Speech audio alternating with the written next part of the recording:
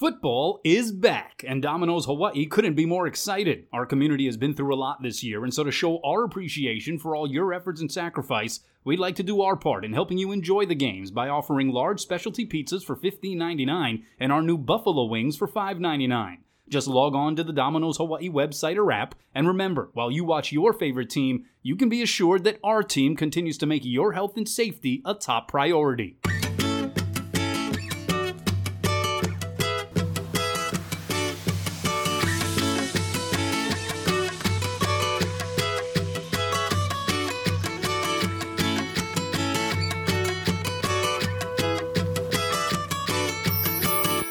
All right, Jordan, back at it here. This is episode number 54 of the Let's Talk Sports with Kanoa Leahy and Jordan Helly podcast. We got our guy Rich Miano, who's going to join us later on. He is our resident football guru. He's the executive director of the Hula Bowl. Yes, they are planning on still playing this thing on January 31st at Aloha Stadium in what could possibly be, probably would be if they hold this thing as planned, the final college football game ever played at that facility until they build the new one. But let's warm things up as we like to do here with our little pregame because this week was obviously a very historic one. The inauguration was held for Joe Biden, becoming the United States' 46th president, and also marked the swearing in of Kamala Harris as vice president. And that was historically significant because she becomes not only the first female vice president, but also the first Black and Southeast Asian VP. There were also many performances, sidebars to the inauguration. What stood out to you as your favorite part of that thing? It's amazing. We've gotten more episodes now than there have been like presidents of the United States. That might be like the upset of the last 12 months when we look at it. What stood out to me, how uneventful it was, like just how kind of ho-hum the whole thing was. And I really appreciated, President Biden's speech. The young poet, Amanda Gorman, to me was sort of the highlight of the morning for us here in Hawaii, right? Sort of midday for the rest of the country. I thought she was the highlight, but it just sort of the boring normalcy of it all after, for whatever you want to take over the last, 4 to 5 years of just shocking, newsworthy, like, perfect for leading headlines or whatever. It's like, oh, okay, this was, and maybe in part because it was partly subdued by the pandemic, right? There weren't people in attendance. It was sort of invite only, right? It wasn't open to the masses for all kinds of different reasons. But yeah, just how uneventful it was. Not that there weren't significant things that happened throughout, right? The speech and the swearing in and all this kind of stuff. But it was just kind of refreshing, Yeah. From that standpoint. Yeah, I actually watched it and I was somewhat nervous because maybe I've watched too many Christopher Nolan movies or, just based on what happened at the Capitol just a couple of weeks back, I was just thinking like, all right, is everything going to be okay? Like, there's not going to be anything that is going to be a shocking surprise, right? Like this is going to run smoothly. And of course it did. And much to the chagrin of some of the QAnon people out there, but it was, you're right, refreshingly normal and uneventful. I really did appreciate that. And that poem by a 22-year-old young poet laureate was absolutely wonderful and very fitting and inspiring. But really the thing that stood out the most, the biggest takeaway from this inauguration, I don't even think it's up for debate. It's the Bernie Sanders meme that came out with Bernie sitting there cross-legged holding what looked like a package he was going to take to the U.S. post office with the mittens and with the overcoat, and just how the internet went crazy with that thing, posting the image of him, photoshopping it like everywhere on top of buildings and on the side of street corners in New York and like all kinds of stuff. And it was just a lot of fun. And so Bernie Sanders, he stole the show. Yeah, it was great. It's still the gift that keeps on giving. It's still the meme that keeps on going. It has been hilarious where he has just been photoshopped into anything. And I also think it was just about as relatable as anything else, right? In the era of, do we need all these Zoom meetings? In the era of like, maybe working from home isn't the worst thing in the world. Just having to sit through something that's maybe a little cold, maybe a little miserable. Maybe it's like, can we just get this moving? Like, I felt like it was a vibe that a lot of us could relate to. Like we all had a little bit of us in Bernie yesterday. All right, it's time for game time. And Max Holloway puts on a blessed performance in a unanimous decision against Calvin Kattar in a UFC Fight Night card broadcast live on ABC, harkening back to the days of boxing on ABC with Muhammad Ali and the gang. This one was from Fight Island in Abu Dhabi, and Max, the former featherweight champ, current top contender, the Hawaii guy, was clinical, dominating the number 6 ranked featherweight Kattar with a UFC record 445 significant strikes. Like, just ridiculous, including 141 in round 4 alone, which was a single round record. It was, quite honestly, one of the most eye-popping performances in not just UFC history, but really kind of any combat sport. One of the judges had to fight 50-42 in favor of Max. That means that he gave Max 3 10-8 rounds. And there weren't like a lot of takedowns and stuff. That's just how much he was dominating in terms of strikes. To Kattar's credit, he did last to the end, showed a lot of toughness, but you wonder maybe at what cost. Late in the fight, Max started even looking and talking in the direction of Kattar's corner, proclaiming himself to be the best boxer in the UFC. And so he's looking in that direction. Kattar's trying to punch him. He's still dodging his punches, even landed one of his own, like no-look style. Conor McGregor has since said Max isn't the best boxer in the UFC, and that hints towards perhaps a possible long-awaited rematch between those two. Dana White, meanwhile, says Max deserves yet another crack at featherweight champ Alexander Volkanovski, whom Max has lost to twice. But what did you think of Max's performance, and what would you like to see next here for the Waianae boy? It was incredible. I mean, it looked like a different Max, right? He was rejuvenated. He looked like he was out to prove something, whether it was that he is the best boxer in the UFC or that he is a different fighter than he was the last 2 times he stepped into the octagon and taken on Volkanovski, right? I mean, he dismantled a guy that many had thought had the wherewithal to challenge for a title shot here in the next, year or so. The way that he was kind of working his way through the division, if he could knock off a Max Holloway, which a lot of people thought he had the skill set to do so. And Max just went out there and immediately, got after it. His energy level, his aggression was just something to behold. And the fact that he can do that for 25 minutes, right, there are not a lot of guys that can do that. For the full 5 rounds like we have seen Max do, and even more so to this level. And then sort of when he was feeling himself in those later rounds, and he starts talking and he starts doing the Muhammad Ali, and he starts looking away and landing a jab and then looking away and dodging punches. Like, it was almost out of body, like, for Max. And I think for a lot of people watching at home, because there are some proven facts, I think, and I don't have hard data for this, but the collective self-esteem of the Hawaiian Islands goes up exponentially when Max wins. Like, there's no doubt, right? Like, people are happier. People have a little bigger pep in their step when Max wins a fight. There is no adrenaline rush quite like watching like one of the Hawaii guys, right, step in and not just a fight, but like a title fight or a big time main event, whether it was BJ before, whether it's Max now, Ilima Lei when she was fighting for some of her titles, I think, in Bellator. Like, there's nothing like that. Like, the collective psyche of Hawaii sort of just gets latched onto this poor guy, right, Max, who's just out there representing. And it was amazing. It was absolutely amazing to see him put on that performance in the way he did, the confidence he was coming out of it, saying he's hanging out for a week. It looks like the Poirier-McGregor fight's going to happen, right? It looks like both guys are going to be there on Saturday, even though Max is still, I think, waiting out just to see if anything happens. He's ready to step in. The guy is nuts. We love it. He is so well prepared, so smart in how he goes about things. And so going forward, I don't know, like, the Volkanovski trilogy makes sense, right? But I don't even know if that's what Max wants. I don't even know if that's what I would want as a fan, right? Because at this point, he's won the belt, right? We all know how the second fight played out. He was kind of calling out Volkanovski in the post-fight press conference, talking about he wants a different fight, doesn't want a tougher fight because he knows where the toughest fight is, and that's with me, Max Holloway. But I don't know, like, I think at this point, like, the high-profile matchups are almost where Max is at, right? Like, give him McGregor something like that, right? If it works out, if it's in the cards. He's talked about Khabib, right? He wants to fight the biggest names out there. And I don't know if it's a great decision because some of those dudes are bad dudes, right? A boxing match against Calvin Kattar is a lot different than trying to step in with Khabib, who can grapple with the greatest Olympians out there, right? Like, it's a much different fight. But at this point in Max's career, I think he's at the point where it's like, He just kind of wants to challenge himself against these big-time names because he's won the belt. He's been to the mountaintop. Does he want to fight Volkanovski a third time in like less than 18 months? I don't know. I don't know if he really wants that. I think he wants to go out and go for the biggest pay-per-views, the biggest line, spotlights and all the things like that. And I'm kind of on board with it. Like, go for it.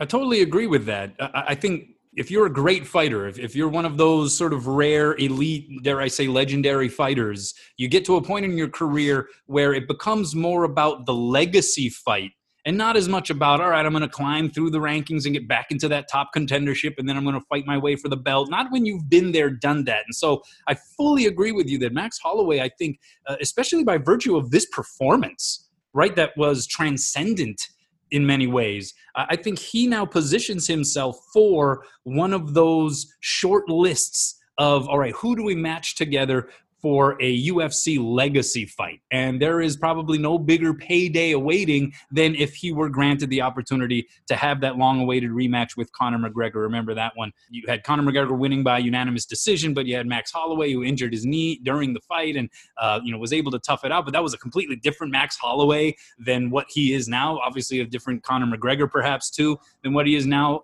But I would love to see that fight. I mean, is that necessarily the one that Dana White is eyeing? He probably wants to somehow convince Khabib to come out of retirement and fight Conor McGregor again, because that would be the uber payday.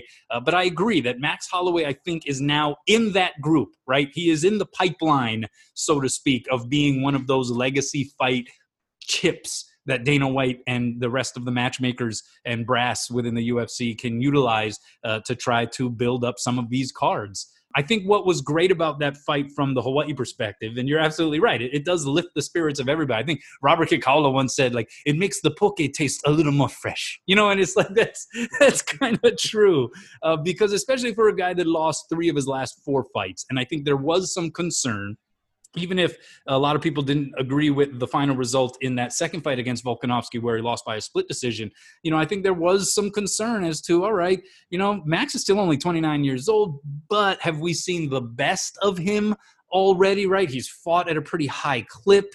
Every fighter kind of hits that point where it starts to be more downhill. You're closer to the end than you are to the beginning, that kind of thing. And I think there were some who speculated that maybe we had seen the best of Max. And what does Max Holloway do? He tells all of them to go bleep themselves. And he puts on maybe the most dominant strike fest that we've ever seen, not just in the UFC, but maybe all of mixed martial arts. He was absolutely phenomenal. And I think it was because that performance was so immensely impressive that it just goes to further his position as a guy due for one of those legacy fights. He's still here. Yeah. He's still very much here and very much a viable candidate to fight for a title again, or just go ahead and one of those BMF type fights that the UFC likes to promote these days. Yeah, he's just hanging out in Abu Dhabi, skateboarding around and photobombing some of Conor McGregor's PR interviews. It's hilarious. Good for Max. That was awesome to see. All right, we move over to things that are a little bit more on the struggle side here. The UH basketball program, both the men and the women experiencing some bumps in the road here in this very strange and peculiar season where they have seen canceled games already. They have played in limited fashion, certainly by comparison to some of their opponents. But the men dropped a pair of home games versus Bakersfield last week, while the Wahine lost to Bakersfield twice on the road. Rainbow Warriors weren't able to consistently match the energy and intensity of the Roadrunners. They turned out to be a pretty good team, very deep, very athletic, full court pressure the entire time, very much the signature of head coach Rod Barnes, who used to coach at Ole Miss in the SEC, former SEC Coach of the Year. You did have Justin Webster, who was a bright spot for Hawaii that weekend, had a career-high 23 on night 2, albeit in a loss. Meanwhile, with starting point guard Nene Calhoun out for the season with a knee injury, the Wahine are averaging 20 turnovers per game. They have even fewer bodies to work with after freshman rotation player Tiani McDaniel decided to opt out. There are reports that 6'4" junior transfer Chanel Noah also suffered a serious injury. So with that said, on both fronts here, Jordan, how concerned are you about the status of hoops in Manoa right now? Yeah, fairly concerned, right? I mean, these are two programs that have been in the NCAA tournament, under both head coaches that are currently there that have played deep into the conference tournaments, particularly on the Wahine side in recent years. I think, a little more concerned maybe about the Rainbow Wahine, just based on, limited results, right? They've only played 4 games. And I think that's a point that needs to be made just with both programs, right? The lack of non-conference games, I think, has really shown through in the start of the conference season. But for the Wahine, right, the fact that they go ahead and offensively have just really struggled. Really, really struggled. You look at the first halves of those 2 losses at Bakersfield, right? 18 points in the Friday game in the first half, and then 14 points in the first 20 minutes of that second game loss to Cal State Bakersfield on Saturday. In 5 of the 8 quarters that they've played in the 2 conference games, in the 2 Big West games, 11 points or less. Like that's not good. That's not good at all. They haven't shot it well from 3. They haven't shot well from the field overall. Amy Atwell started to get it going a little bit in that second game, and she's maybe their most reliable, consistent shooter coming back this season. This is also a team that lost to HPU, right, who's one of the best, maybe 5 teams in Division II, if not the best team in Division II, but still, right, it's a Pac West opponent. They were down at half, I believe it was. It was basically tied, but I think they were down a point or 2 at half to UH Hilo before they got it together in the second half. Another Pac West opponent. So it's tough there. And then on the men's side, that was about as ugly a back-to-back performances we've seen them play in a long time. And again, it's a weird year, but it was pretty hard to watch the 2 Bakersfield games, in part because the offense struggled, right? They got out rebounded badly in the second game. So you talk about some of the hustle aspects, the want to aspects, but also coming off the fact that they split on the road at Riverside and probably should have won both games at Riverside. A Riverside team that's won at University of Washington in Seattle, that took USC to overtime just after those games, and a Riverside team that pounded Cal Poly in 2 games, including winning one by like 30 points this past week. It's like they looked to be a pretty good team, and Hawaii went on the road and probably should have taken 2 from them. They've had 4 different guys score 20-plus points in their 4 games so far at different points, right? They seem to have pieces, right? I really like Kazan Jardine, James G. Marie down inside. Webster has gone for 20-plus. Junior Madut has gone for 20-plus in a different game. And so we've at least seen some of the positives from the men, even though they're coming off 2 just awful tasting performances. They haven't shot well from the free throw line either and the 3-point line, so that's maybe a cause for concern if they really can't stretch the floor nor get to the basket and maybe do some damage at the free throw line. But if we've at least seen some flashes from them on the Wahine side, I don't think we've really seen them put it together yet, and I think that's why I'm a little more concerned about Laura Beeman's squad. The Wahine are sort of playing into exactly what Laura Beeman was concerned about with this disjointed season, right? She was quoted in and even featured to a degree in a Sports Illustrated online article about, whether or not it was a good idea for all of us to be playing college basketball during a pandemic with the required travel and with some of the dangers that introduces all of these players and extended family members to. And so those were some of her questions. But I think also by virtue of the disjointed nature of the season amid the pandemic, she was concerned about injury, right? If we're not getting into a rhythm of playing and getting into game conditioning and game shape, that's something that can take a toll. And maybe that's something that is potentially even more prevalent in the women's game. And you are seeing that play out with a couple of pretty significant injuries. And so, she is having to play players who are maybe newcomers to the program, not as familiar with the system, players that require a little bit more in terms of their own development. She's having to play them much greater minutes and as much heavier roles in her patchwork quilt rotation than what she was planning. And that's not ideal. You're going to have to take your lumps. And hopefully, find ways to turn the corner here moving forward. They play a Cal State Fullerton team this weekend at home for a couple of games, Friday and Saturday. They've been struggling under Jeff Harada, former HPU head coach. They have some reason to maybe feel like, all right, this is a weekend opportunity for us to compete, and maybe we can find something. I think she's been impressed by Kelsey Imai, the freshman local product who has taken on the reins of the point guard responsibility. She has shown some signs of leadership. She has not shied away from having to take those reins. And so I think those are all things that maybe in the long run can actually have positive effects, but you're going to have to withstand the lumps that you're going to be taking here in the present form. As for the men, I think the concern was, you're right, they have pieces. It just didn't seem as though there was a lot of on-court inspiration That's the one thing they always say. That travels, right? If you have the energy, if you have defensive intensity, it doesn't matter where you play. It doesn't matter what time you play. That's something that you can control. You can't always control if the ball goes in the basket, right? Night after night. You can't necessarily control that, but you can control your own energy and intensity that you bring. And on that particular weekend, it didn't seem that Hawaii was playing, at least team-wide, consistently inspired basketball. And so that's a concern because that's something that's a little more intangible, a little bit more nebulous. And it's going to be incumbent on the coaching staff to see if they can somehow right that ship. I think that's a lot more difficult than just trying to change up some X's and O's. All right, we switch up to the NFL, and we're going to be talking some football with our resident football guru, Rich Miano, in a little bit, but specifically a big story as Philip Rivers announced he was retiring here this week. Longtime Chargers quarterback who played his last season for the Colts called it a career at the age of 39 after 17 seasons in the league. 8-time Pro Bowler, never made it to a Super Bowl, but is 5th all-time in both passing and touchdowns. His durability is something that is worthy of recognition, right? Playing through injuries, starting 252 straight games. That's amazing. All the while, never one to shy away from talking some trash. Is Rivers a Hall of Famer in your opinion, Jordan? And or where does he rank perhaps on the list of the greatest QBs never to win a ring? Yeah, to me, he's a Hall of Famer. You went through some of the numbers, right? Top 5 all-time in touchdowns and yards. That streak is incredible, including the fact that you think about, right, the AFC title game he started, what was it, 2007 or something like that, where he's playing through a torn ACL 6 days after he had surgery. To Favre, you think of guys like Dan Marino and Jim Kelly and Warren Moon, Dan Fouts, Fran Tarkington, like all these guys, right? And some of them did make a Super Bowl, if not multiple Super Bowls, right, in the case of Jim Kelly. But guys that all are in the Hall of Fame, guys that are all there when you think of best to ever do it, never to win a Super Bowl. And if he had won one Super Bowl, he'd be a slam dunk, like a slam dunk. And you look at that draft class, right, with he and Eli Manning and Ben Roethlisberger.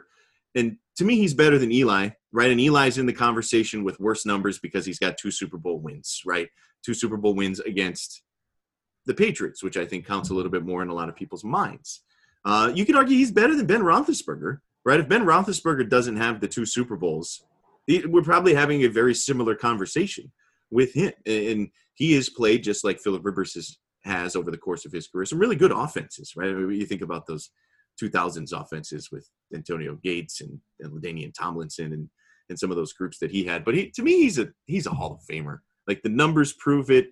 The eye test proves it. There were stretches there in the early 2000s where he was the best guy just throwing the football around and putting up numbers. And you can talk about inflated numbers in this era and things of that nature. But there's top 5 in touchdowns and yards and played all those years. And, yeah, he doesn't have the team success that other guys do. But I think we overdo that. We really do when it comes to a lot of these conversations. Yeah, you wonder if maybe there should be the application of some kind of Hall of Fame standard. I know that it's weird because the game evolves, but like in golf, if you reach a certain level of tournament wins or, you collect a certain number of career accolades, you sort of automatically qualify for the Hall of Fame. And I wonder if that's something that should be applied in football. If you get in the top 5 in career touchdowns and career yards, that's probably something that should just punch your ticket. And he did not make a Super Bowl, but if you recall the one AFC championship game that he did play in, they lost, but he also, as it turned out, played on a torn ACL. So, I mean, we should probably apply some qualification and nuance to even that description in addition to everything else that Philip Rivers has done. I kind of agree, but you know me, I'm one of those, I would open the door to all kinds of Hall of Famers. I want people who either walk through Canton or Cooperstown or wherever it may be. When they walk through, they're supposed to be exposed to the history of the game. And I do think that it's going to be pretty difficult to describe the history of football in its entirety if you don't include Philip Rivers. And by the way, a guy who was cultivated a little bit by Norm Chow over at NC State. So another connection that we kind of have indirectly to Philip Rivers. I say put him in the Hall. All right, it's time now for our Domino's Hawaii main topping, and that is our conversation with Rich Miano. He is a man who does a lot of different things, right? Color analyst for UH football. He is a former coach at UH, played 11 years in the NFL, but he is also the executive director of the Hula Bowl. And we have him on because the Hula Bowl may be the last college football game played at the present Aloha Stadium facility. It is scheduled to be held January 31st. We're going to get into it with Rich right now. You are a man of many roles and many jobs, Rich Miano. So how difficult has this particular role in being the executive director of the Hula Bowl this time around amid the pandemic? How difficult has it been?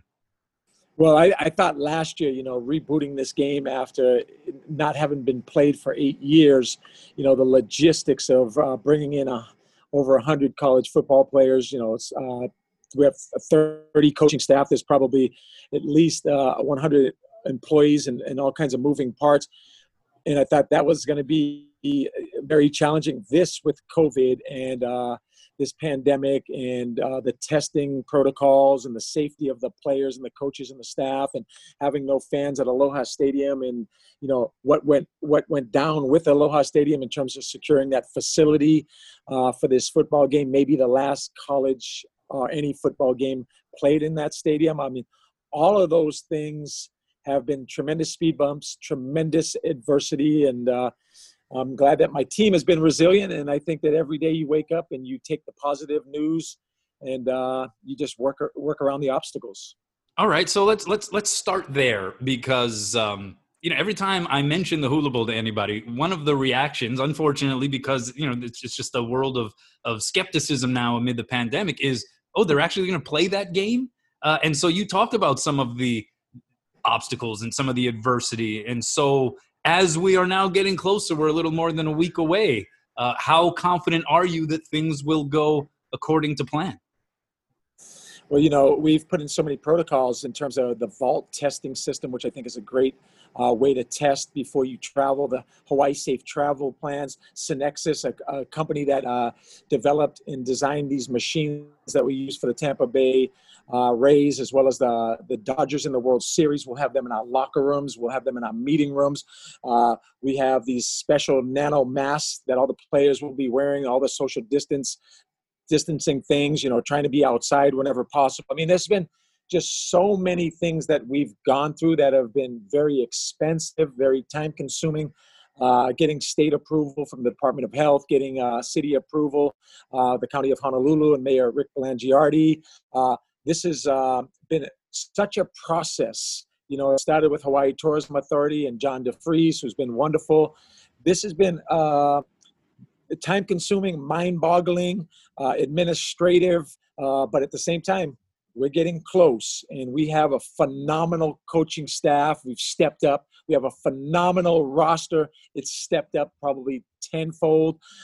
We have great swag. We have great partnerships. We have great sponsorship, but it is every day is a challenge. Yeah, I can only imagine. What's the demand been like from a player standpoint of guys looking to come and play this year as opposed to last year? I mean, some of the other all-star games, showcase games have been wiped out. There's no combine this year, at least an in-person NFL combine. So guys are looking for any opportunity to maybe showcase their stuff for scouts. What's the demand been like, Rich?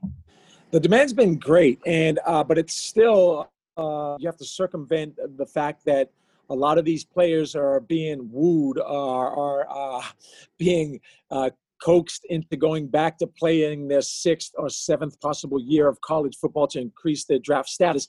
The biggest challenge from a positional player, because again, the talent level amongst the offensive and defensive line and the receivers and all of the skill positions, DBs and linebackers and tight ends has been great. How do you find that quarterback who makes this game better when you figure that Trevor Lawrence, Justin Fields, a lot of these guys are either juniors coming out early, not even going to the Senior Bowl because they don't have to. Then the Senior Bowl scoops up maybe the next 6 of the best quarterbacks in the country. But we do have some great quarterbacks coming in. We have 6 quarterbacks that are better than any one of the quarterbacks we had in last year's games. I would imagine 2 or 3 or 4 of these guys will be late round draft picks. Then the others will be free agents. They'll all be playing eventually on Sunday. They'll be on somebody's practice squad or somebody's rosters next year. So I have a player personnel guy who's done a phenomenal job. And the interest in this game has magnified, and we are getting probably the 111th best player in the country to the 225th best player in the country. So the talent has went exponentially better. Well, that's a tease and a half, right? Can you give us some names? Is it too early in the process to start disclosing some of this stuff? I mean, what else can you give us, Rich? You know what? I don't have my roster in front of me, but I can refer back to some of my notes as we go on the broadcast. But I will give you names in the coaching thing that I'm way more directly involved. Okay. Head coach Rex Ryan versus head coach Mike Singletary, the Hall of Famer. Offensive coordinator Jim Zorn versus Mark Sanchez. Quarterback coach G.J. Kinney from the University of Hawaii, and potentially defensive back coach Abraham Elamimian from the University of Hawaii as well. And then when you throw in Jordan Matthews, the former receiver for the Philadelphia Eagles, as one of the pro players, Ronnie Jones, a defensive coordinator who's had many years in the National Football League. And then, we talk about our local great coaching staff that will supplement that. So there's 30 coaches, 15 on each side. We have a tremendously talented staff that mixes NFL, college, NFL player experience for these young guys to get educated. And as you know, Jordan, and as Kanoa knows as well, these guys go to meetings with tablets. They take notes. We have the University of Hawaii video staff that's going to film every single practice paid for by the National Football Scouting Association. They'll download that. They'll be in meetings just like they are in college and the NFL. They'll be watching the film. They'll be practicing. They'll be having fun. This is not something where they come and we play music and they dance and it's a Pro Bowl-like atmosphere. This is a week-long job interview, including Wonderlic test, height and weights, all the scrutiny of the NFL scouts. And I think we'll have between 50 and 100 NFL scouts in attendance. All right. Well, I got you a little bit here, Rich. I got your back here. I have a couple of the names. This is at least as updated as possible with the accepted invitation. So you have Peyton Ramsey of Northwestern is one of the names in the quarterback position. Brady White from Memphis, Zach Smith from Tulsa, David Moore from Central Michigan. These are just some of the quarterbacks. And, there is obviously a litany of other players at other positions of significance that are part of this game. And so that leads us to sort of the conversation about what this game represents. And you touched a little bit on it with Jordan just now, but and the fact that you're still on the precipice of playing this thing, I think it is certainly something that ties into the fact that this isn't a game that is just for show. It's not necessarily a game that is, just a celebration of the greatest talents in college football like the Hula Bowl once was, where there isn't that inherent, necessity for the players to try their last-ditch efforts to make it into the league or catch the eyes of various scouts or coaches. Those games, the ones with the more prominent names under these pandemic circumstances, I would imagine are less likely to happen because they're less necessary from the standpoint of the players who already have established reputations for themselves. These players are still fighting to get their shot. And so to me, that becomes part of the motivation as to why, even amid these very difficult circumstances, there's a really good chance that this game takes place because it serves a different purpose. Yeah, there's no question. And we do no longer want to be Avis, the number 2 company in the car rental business. We want to be Hertz, and that's an old school analogy. But by being the second most popular bowl game for these players, I think you're exactly right when you talk about a guy who maybe is projected to go between the 4th and the 6th round. And these guys all have projections. They all have agents. They're all trying to move up. And the amount of money moving up, the ability to make a team moving up, the ability to, play on Sundays is really in this pandemic year, in the situation, as you mentioned, that we are in as the Hula Bowl, the second biggest college all-star game in America. Yeah, you're exactly right. When Drew Brees was in Maui and he was 5'11" and 7/8, he kept adjusting his head, stepping back away from the height and weight chart because it was important to be 6 feet because he could improve his draft status. So everything from the Wonderlic to the height and weight to the arm to the hand measurement. And then on the field, in the meetings, how they approach COVID protocols, will determine if they're professional in their approach to this game. So it's amazing when you walk through the hotel lobby and you see the individual NFL scouts from 32 teams and they look on these players' faces because it's a week-long job interview where everything is measured.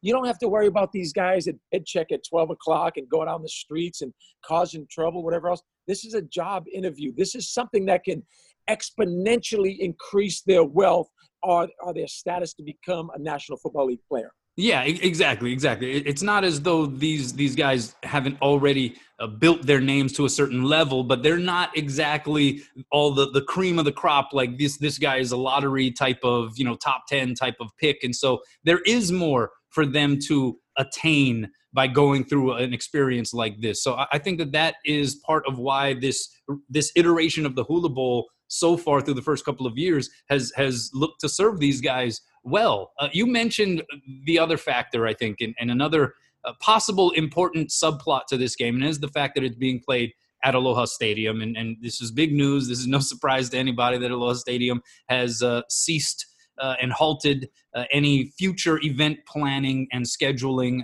out of cost and safety concerns. And so the Hula Bowl was already in talks. You guys had already, done this contract. And so this could be what will take the place of any other event. This could be the much desired official send-off, if you will, for Aloha Stadium. How important a part of the game is that to you? A guy who played in that stadium, a guy who is broadcast in that stadium, a guy who is coached in that stadium, and for this game to maybe be the symbolic aloha to that.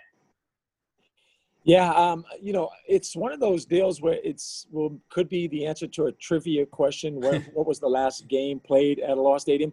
I think it also has the nostalgia. I think there are also benefits in terms of branding in this iconic stadium, and who knows when Aloha Stadium will be rebuilt, whether they'll have some type of corporate name on that. But it's sad, and if you really start reminiscing about it and you start thinking about personally the 40 years that I've been there as a player in college, a player in high school when Kaiser won the state championship, a player in college, the largest attendance in the University of Hawaii history, a coach throughout the Sugar Bowl years, obviously the Pro Bowls, every other event from concerts to international soccer and all the other things that have taken place at Aloha Stadium. It holds a very special place in my heart. And I know hundreds of thousands, if not other, people in the state of Hawaii. And I still feel iconicness when I walk in this. When I look at the fact that it's hosted all these Pro Bowls, when it hosted all these, Michael Jackson and U2 and Bruno Mars and, the University of Hawaii football and high school football in front of 31,000 people when I first moved to Hawaii in 1979, Prep Bowl. That to me, was bigger than Texas. It was bigger than Ohio in high school football. It still has that great high school atmosphere. It's going to be sad, when the wrecking balls come in and they actually start smashing that stadium down.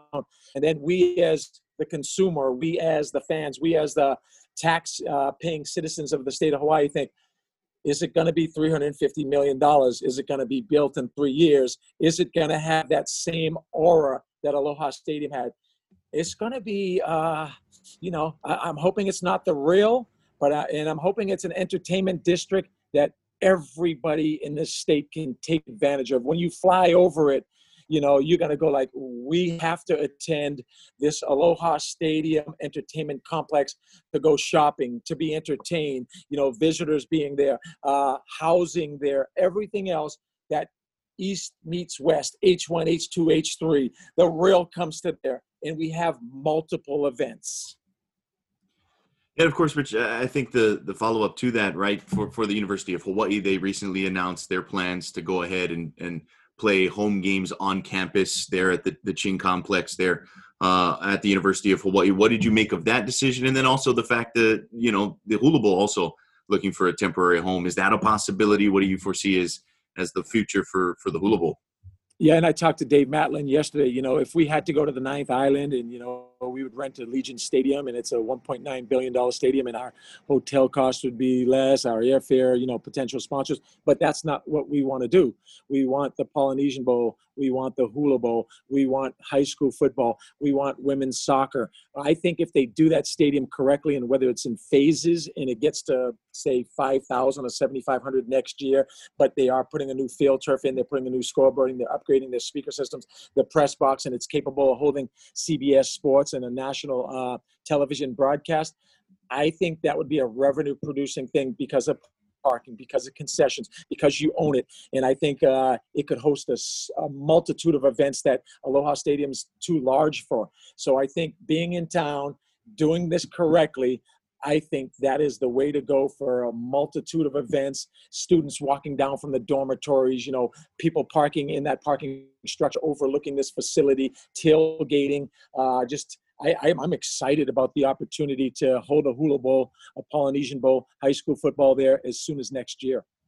Yeah, I think it's got a sort of field of dreams sort of potential to it when they made that announcement. I think for a lot of people there, for this Hula Bowl, and for the fact that these guys won't be able to necessarily go out and do a lot of the other activities, right, that we see, and is that still part of the mixture? I mean, a lot of these guys last year, right, whether it's the Polynesian Cultural Center visits, whether it's the beach or whatever, is how much of that is still part of it? You've already mentioned these guys have taken it very seriously. This is a business trip for many of them as they look to further their careers. But also the fact that, Hawaii is a draw because it's Hawaii. Yeah, and let me segue into this because I'm not sure we're going to, this Hula Bowl, this Hula Bowl Hall of Fame, by the way, is Drew Brees, Steve Spurrier, Tim Brown, Jesse Sapolu, and a guy named Pat O'Farrell. So that's another exciting thing we have for the broadcast. Neil Everett's going to do the voiceovers, and it's going to be very, very well done, of course. And these such great athletes are well-deserved. But segueing into the culture, the ability for these players, although they're only here for 7 days, to not go to the Polynesian Cultural Center, even though that is opening and they'll be at 10% occupancy. We're taking so many COVID restrictions in terms of, grab and go meals and such. To that extent, we have a whole bunch of cultural video footage that they will be seeing. We have a whole bunch of B-roll for how beautiful this state is. We will have the ha'a, performed and practiced in that cultural aspect. We have cultural practitioners that will be giving, small messages to these young players of the importance of Hawaii, the beauty of Hawaii, the culture of Hawaii. So we're not going to go without that. It's just going to be done more in a virtual aspect. But I think that these players will all leave here going like, this was not Mobile, Alabama. This is not Pasadena, California. This is not Orlando, Florida. This is Hawaii, and it's a special place with special people, with a special culture. What is the goal this time around? Because you have obviously the factor of fans being at the game. That's not going to be a part of the equation this time around because of the pandemic and the situation in Aloha Stadium. You have the television broadcast and radio broadcast aspect of this. The players' experience. What is sort of the goal on trying to find that sweet spot of balance in terms of the experience for the players, but also trying to garner further exposure for the game itself? Yeah, and I think, each and every one of these young people that is involved in this game, every local coach as well as the mainland coach, the staff members, whatever else, you obviously want to see an exciting football game that's played clean, that has a high level of skill, and then it becomes a great broadcast with yourself and Brian Baldinger and Ian Shuring and Kainoa Carlson and you guys' team. You want to make sure that 30-minute pregame show really captures and captivates the audience in terms of this Hula Bowl Hawaii experience. There are so many things that would make this an ultimate success, but I think if you wanted to be myopic about it, it's each and every one of these players having the opportunity to increase their status and their livelihood and live out their dreams. All right. Well, that's I think that's awesome, and we wish you the very best in getting this thing to where you're able to play this thing out as planned and have that experience that you're discussing, because I think it's such a great opportunity on a number of levels that we're talking about for the players' involvement, but also as an official goodbye to Aloha Stadium potentially, and all of that stuff. But you are our resident football guru, right? You are, even though the Bobby Curran show has kind of stolen you a little bit, right? You were the resident football guru of Let's Talk Sports on ESPN Maui before those guys plugged you in every Monday. And so we, via this podcast, still refer to you as that. We still claim you as our guy. And so when it comes to any football-related questions, you're the guy we want to turn to. And so with that in mind, I wanted to get, because we haven't spoken to you since the conclusion of the University of Hawaii football season, I just kind of wanted to get your reaction overall now that there's been some time to further digest that and kind of consider, the way it went. It was a very odd season, but it included this surprise bowl invitation, the New Mexico Bowl, which was played in Texas, and then Hawaii was able to win that thing against the University of Houston. And so it was by all accounts, a successful, albeit very weird season. How would you describe and sum up year one in the Todd Graham era? Well, first, I want to let you guys know, since you talked about my start in Maui and then how I've expanded exponentially to ESPN Honolulu, there actually is a show called X's and Ohanas that's being presented to the largest reality TV people in Los Angeles. And if that goes, I may not even remember you guys' name anymore as soon as that thing happens. Now, to sum up the University of Hawaii football season, to encapsulate it, to talk about, an 8-game season and then a bowl game, I was, I'm a firm believer that this team was extremely talented, and nobody knew how good Calvin Turner was prior to the season. We didn't know about Day Hunter. We didn't know about some other guys that flashed on defense. But we knew they had potentially to be a Mountain West championship team or contender. After looking at this season and really watching this and analyzing this, I still think it was a 6-2, 7-1 team that underperformed in the regular season against Wyoming, against a couple of other teams down the stretch. We saw glimpses of the offense, the potential of this offense, and we saw greatness in Calvin Turner and the potential of Chevin Cordero to be a great quarterback for many years to come, and some of those other receivers, and the offensive line played better towards the end of it. But how they ended in Houston, how they finished up the season on game number 8, how they are now going into the off season. I was somewhere around, if you were grading on an A to F, I was kind of a C plus B minus guy, but I give it a solid B now because of the bowl game, because of how they ended the season, and the potential is vast. It's one of those things where there's a foundation that Nick Rolovich built at this program that should last for the next 2 to 3 years, because I think a lot of foundations, including the National Football League, are built upon great quarterback play. And when you have Chevin Cordero for potentially three more years, I think that is the way to start. I think there'll be, all these players coming back that get that extra year eligibility. If you have a great quarterback, you have Calvin Turner back, you have Darius Muasau on defense, you have Corey Bethley who played well, you've got guys like Blessman Ta'ala or whatever else. And I think this coaching staff will have a lot more time with these young men to get them in the kind of discipline, the kind of cardiovascular, as well as strength and condition in this offseason, as well as to continue to implement these systems, because this was a new coaching staff. And when you look at all that, I think the potential to be even better is there for next year. You mentioned the systems. Before we maybe move off from UH, or I'm not sure what Jordan wants to follow up with, but I just wanted to follow up with the question of how satisfied from your vantage point you were with the implementation of those systems, with the schemes that were run, where, you mentioned Darius Muasau, and he was kind of a rover all over the field. There was a lot of feigned blitz looks. Even offensively was a little bit of a tweak to what we saw, obviously, under the previous regime. What was your take on the systems that were implemented? Well, so let's go special teams and get that out of the way quickly. I thought Adam Stack did a phenomenal job punting. I thought, from a kicking standpoint, they were kind of 50-50 on that. Could be much improved. From a coverage standpoint, I thought they were okay. They returned that kickoff for a touchdown, which was big. So, at the end of the day, they were pretty average to above average special teams. Defensively, I thought the amount of gap cancellation, the amount of run blitzing, the amount of people that they were sending to create pressure early. There was some gaping holes. There were some missed assignments. There were some explosive plays.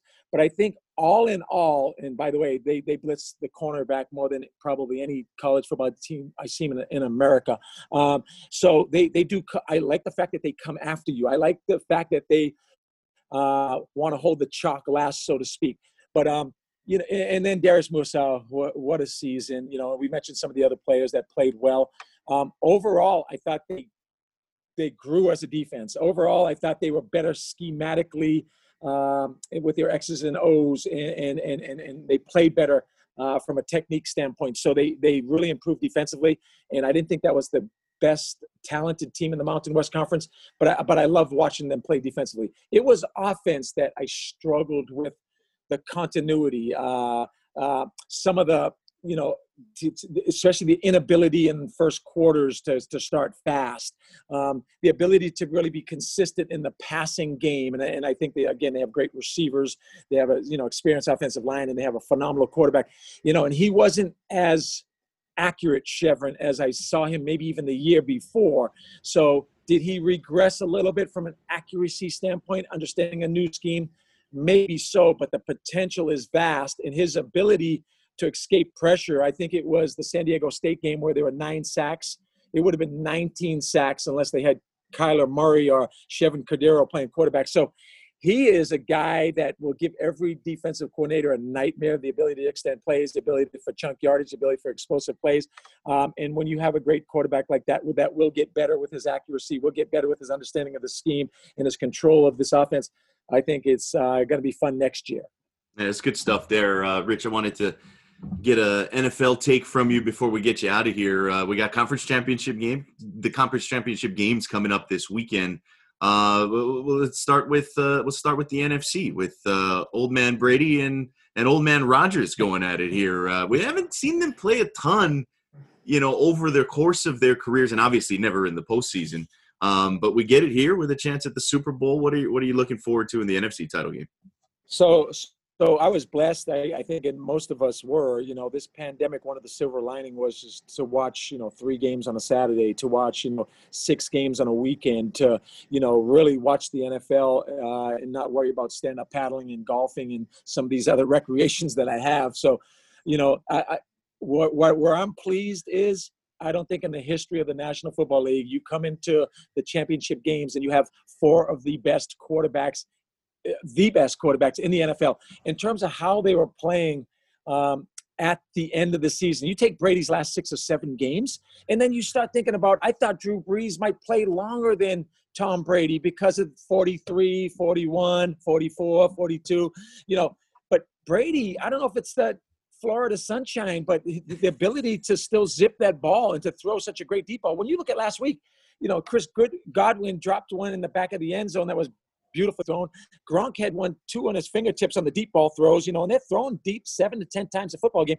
I still think in the command of this offense, in the continuity of this offense, Brady is the greatest player, coach, accolades in the history of this football game. And if he can somehow get to the Super Bowl, win another Super Bowl, I think we're going to be talking about him with the greatest icons in any sport in history, in the history of sports. So, but that being said, you're a quarterback, Jordan. I'm a guy who likes to think I probably know more than I do, but I do appreciate. I still think this season by Aaron Rodgers may be the greatest season in NFL history in terms of touchdown to interception ratio, the control of the offense, the ability to make all the throws, the command of an offense.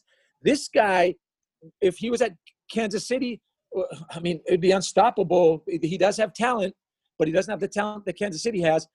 But this is just watching Aaron Rodgers on a weekly basis when people thought Jordan Love was going to replace him this year, that he was washed up. It goes to show you that Matt LaFleur is a great coordinator, how well they work together. But it's just poetry in motion. It's just beautiful to watch. Yeah, the LaFleur partnership has proved more successful than I think anybody's wildest imaginations when they brought him in. All right, AFC, we got hopefully Pat Mahomes, all indications are that he's progressing nicely as the week goes on, coming back from the protocol.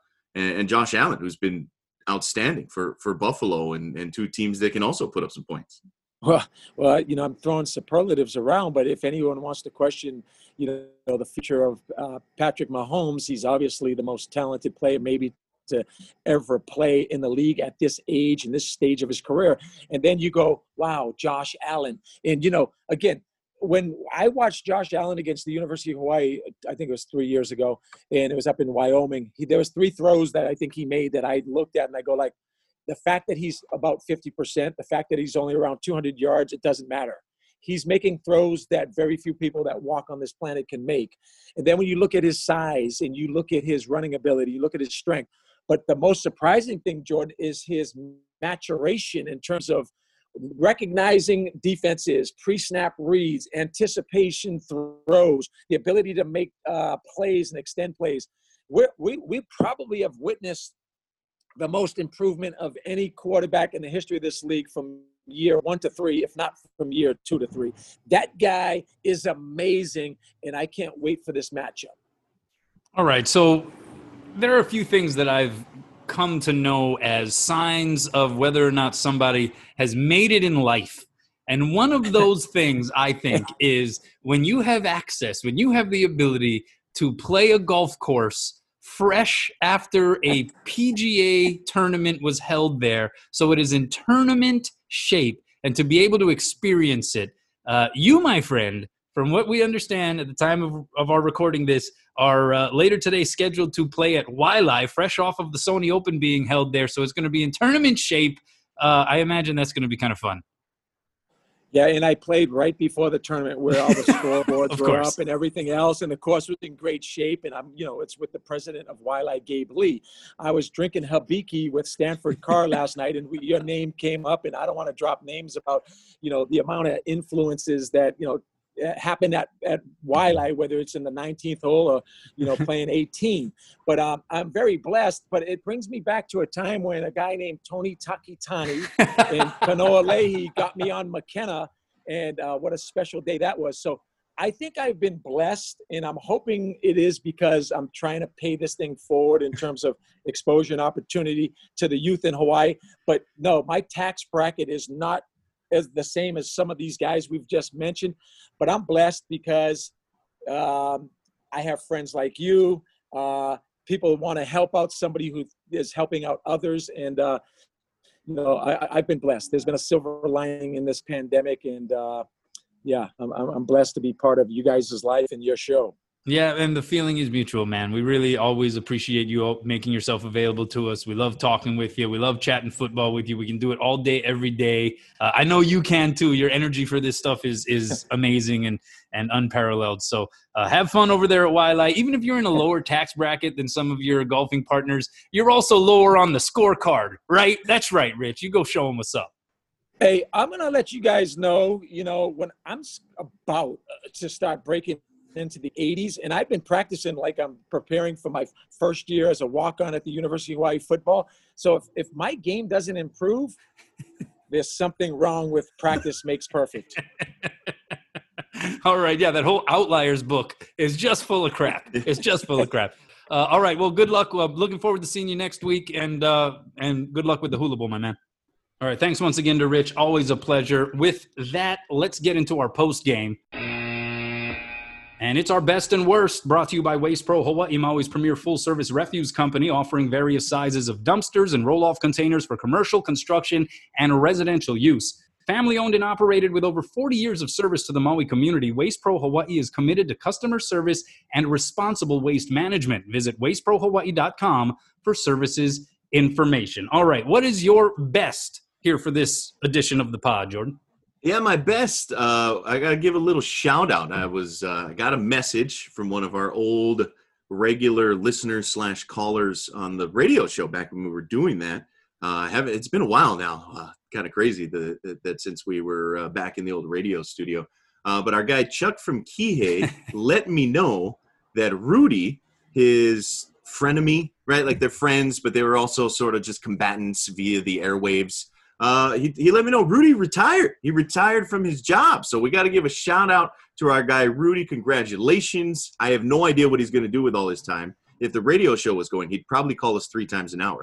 But, maybe he can submit topics for the podcast or something like that. So congrats, Rudy. Good for you, man. That is awesome to hear. Rudy and Chuck from Kihei, they really were like the 2 dominant personalities, and I kind of miss them, right? That's one of the things we miss about doing the radio show is the live aspect and being able to field calls, and maybe we can develop back into that. Maybe we'll be back on the radio in the not-too-distant future, but really happy to hear that. Rudy's one of the good ones, and their rivalry was very interesting. Like, they would call into the show to talk trash to each other, even though they knew each other's numbers and where the other one lived, so they could just do the trash talking directly, but they preferred to do it in the public forum, and hey, bless them for doing it because it made our show that much more fun. All right, my best is I'm going to also take it to the island of Maui. Makua Rothman, he caught an estimated 100-foot wave at a tow-in session at Jaws that immediately made national news. It could be a world record. He was out there with what he referred to as the hammers of this generation, Kai Lenny, Ian Walsh, Billy Kemper, who was actually the guy who, I guess, suggested that the group hit up the huge swell.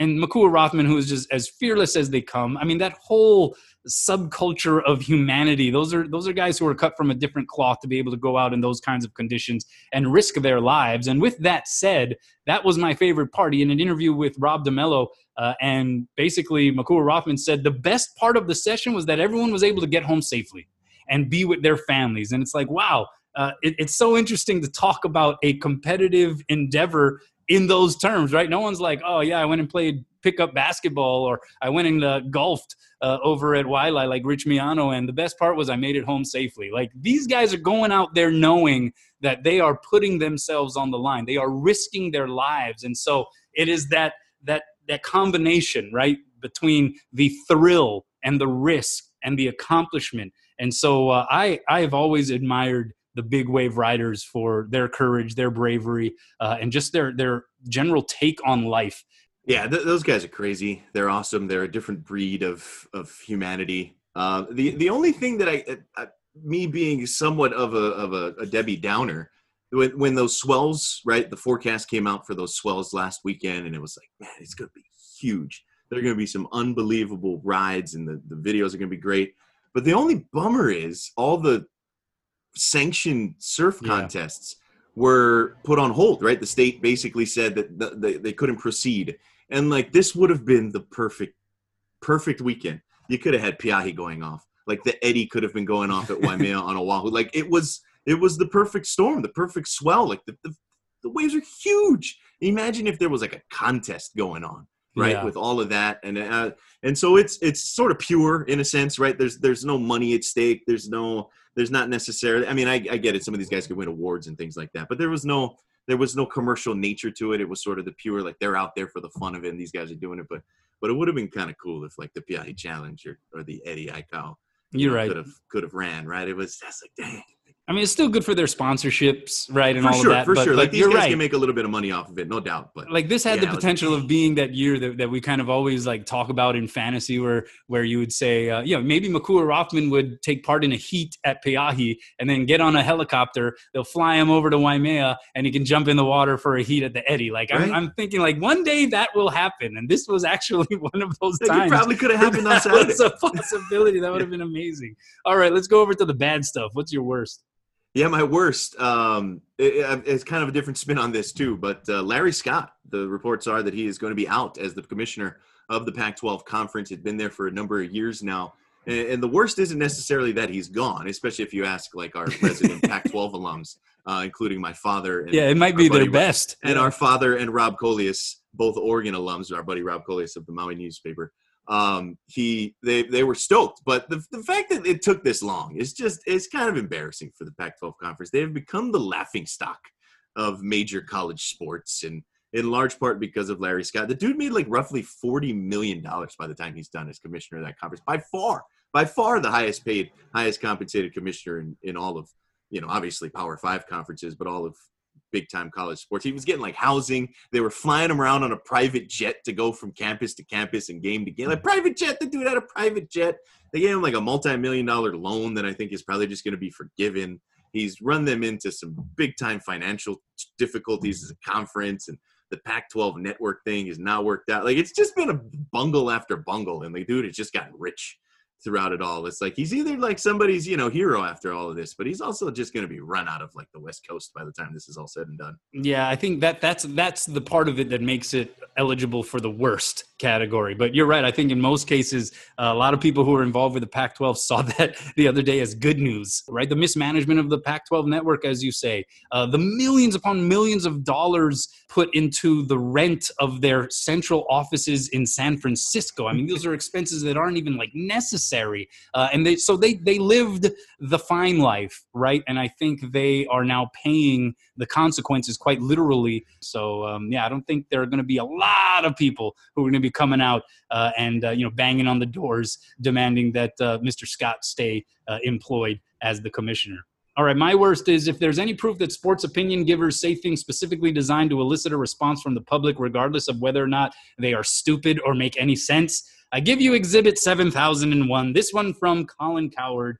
The FS1 Take Machine said that while Patrick Mahomes goes through the concussion protocol, the NFL should postpone the game until he's good to go. At the time of this recording, we are not sure if Patrick Mahomes will be cleared to play in the AFC Championship game. But Colin Cowherd says, we want Mahomes against Allen. Josh Allen of the Bills, of course, says that's reasonable. If I'm the NFL, I find the day Mahomes can play, that's when we play.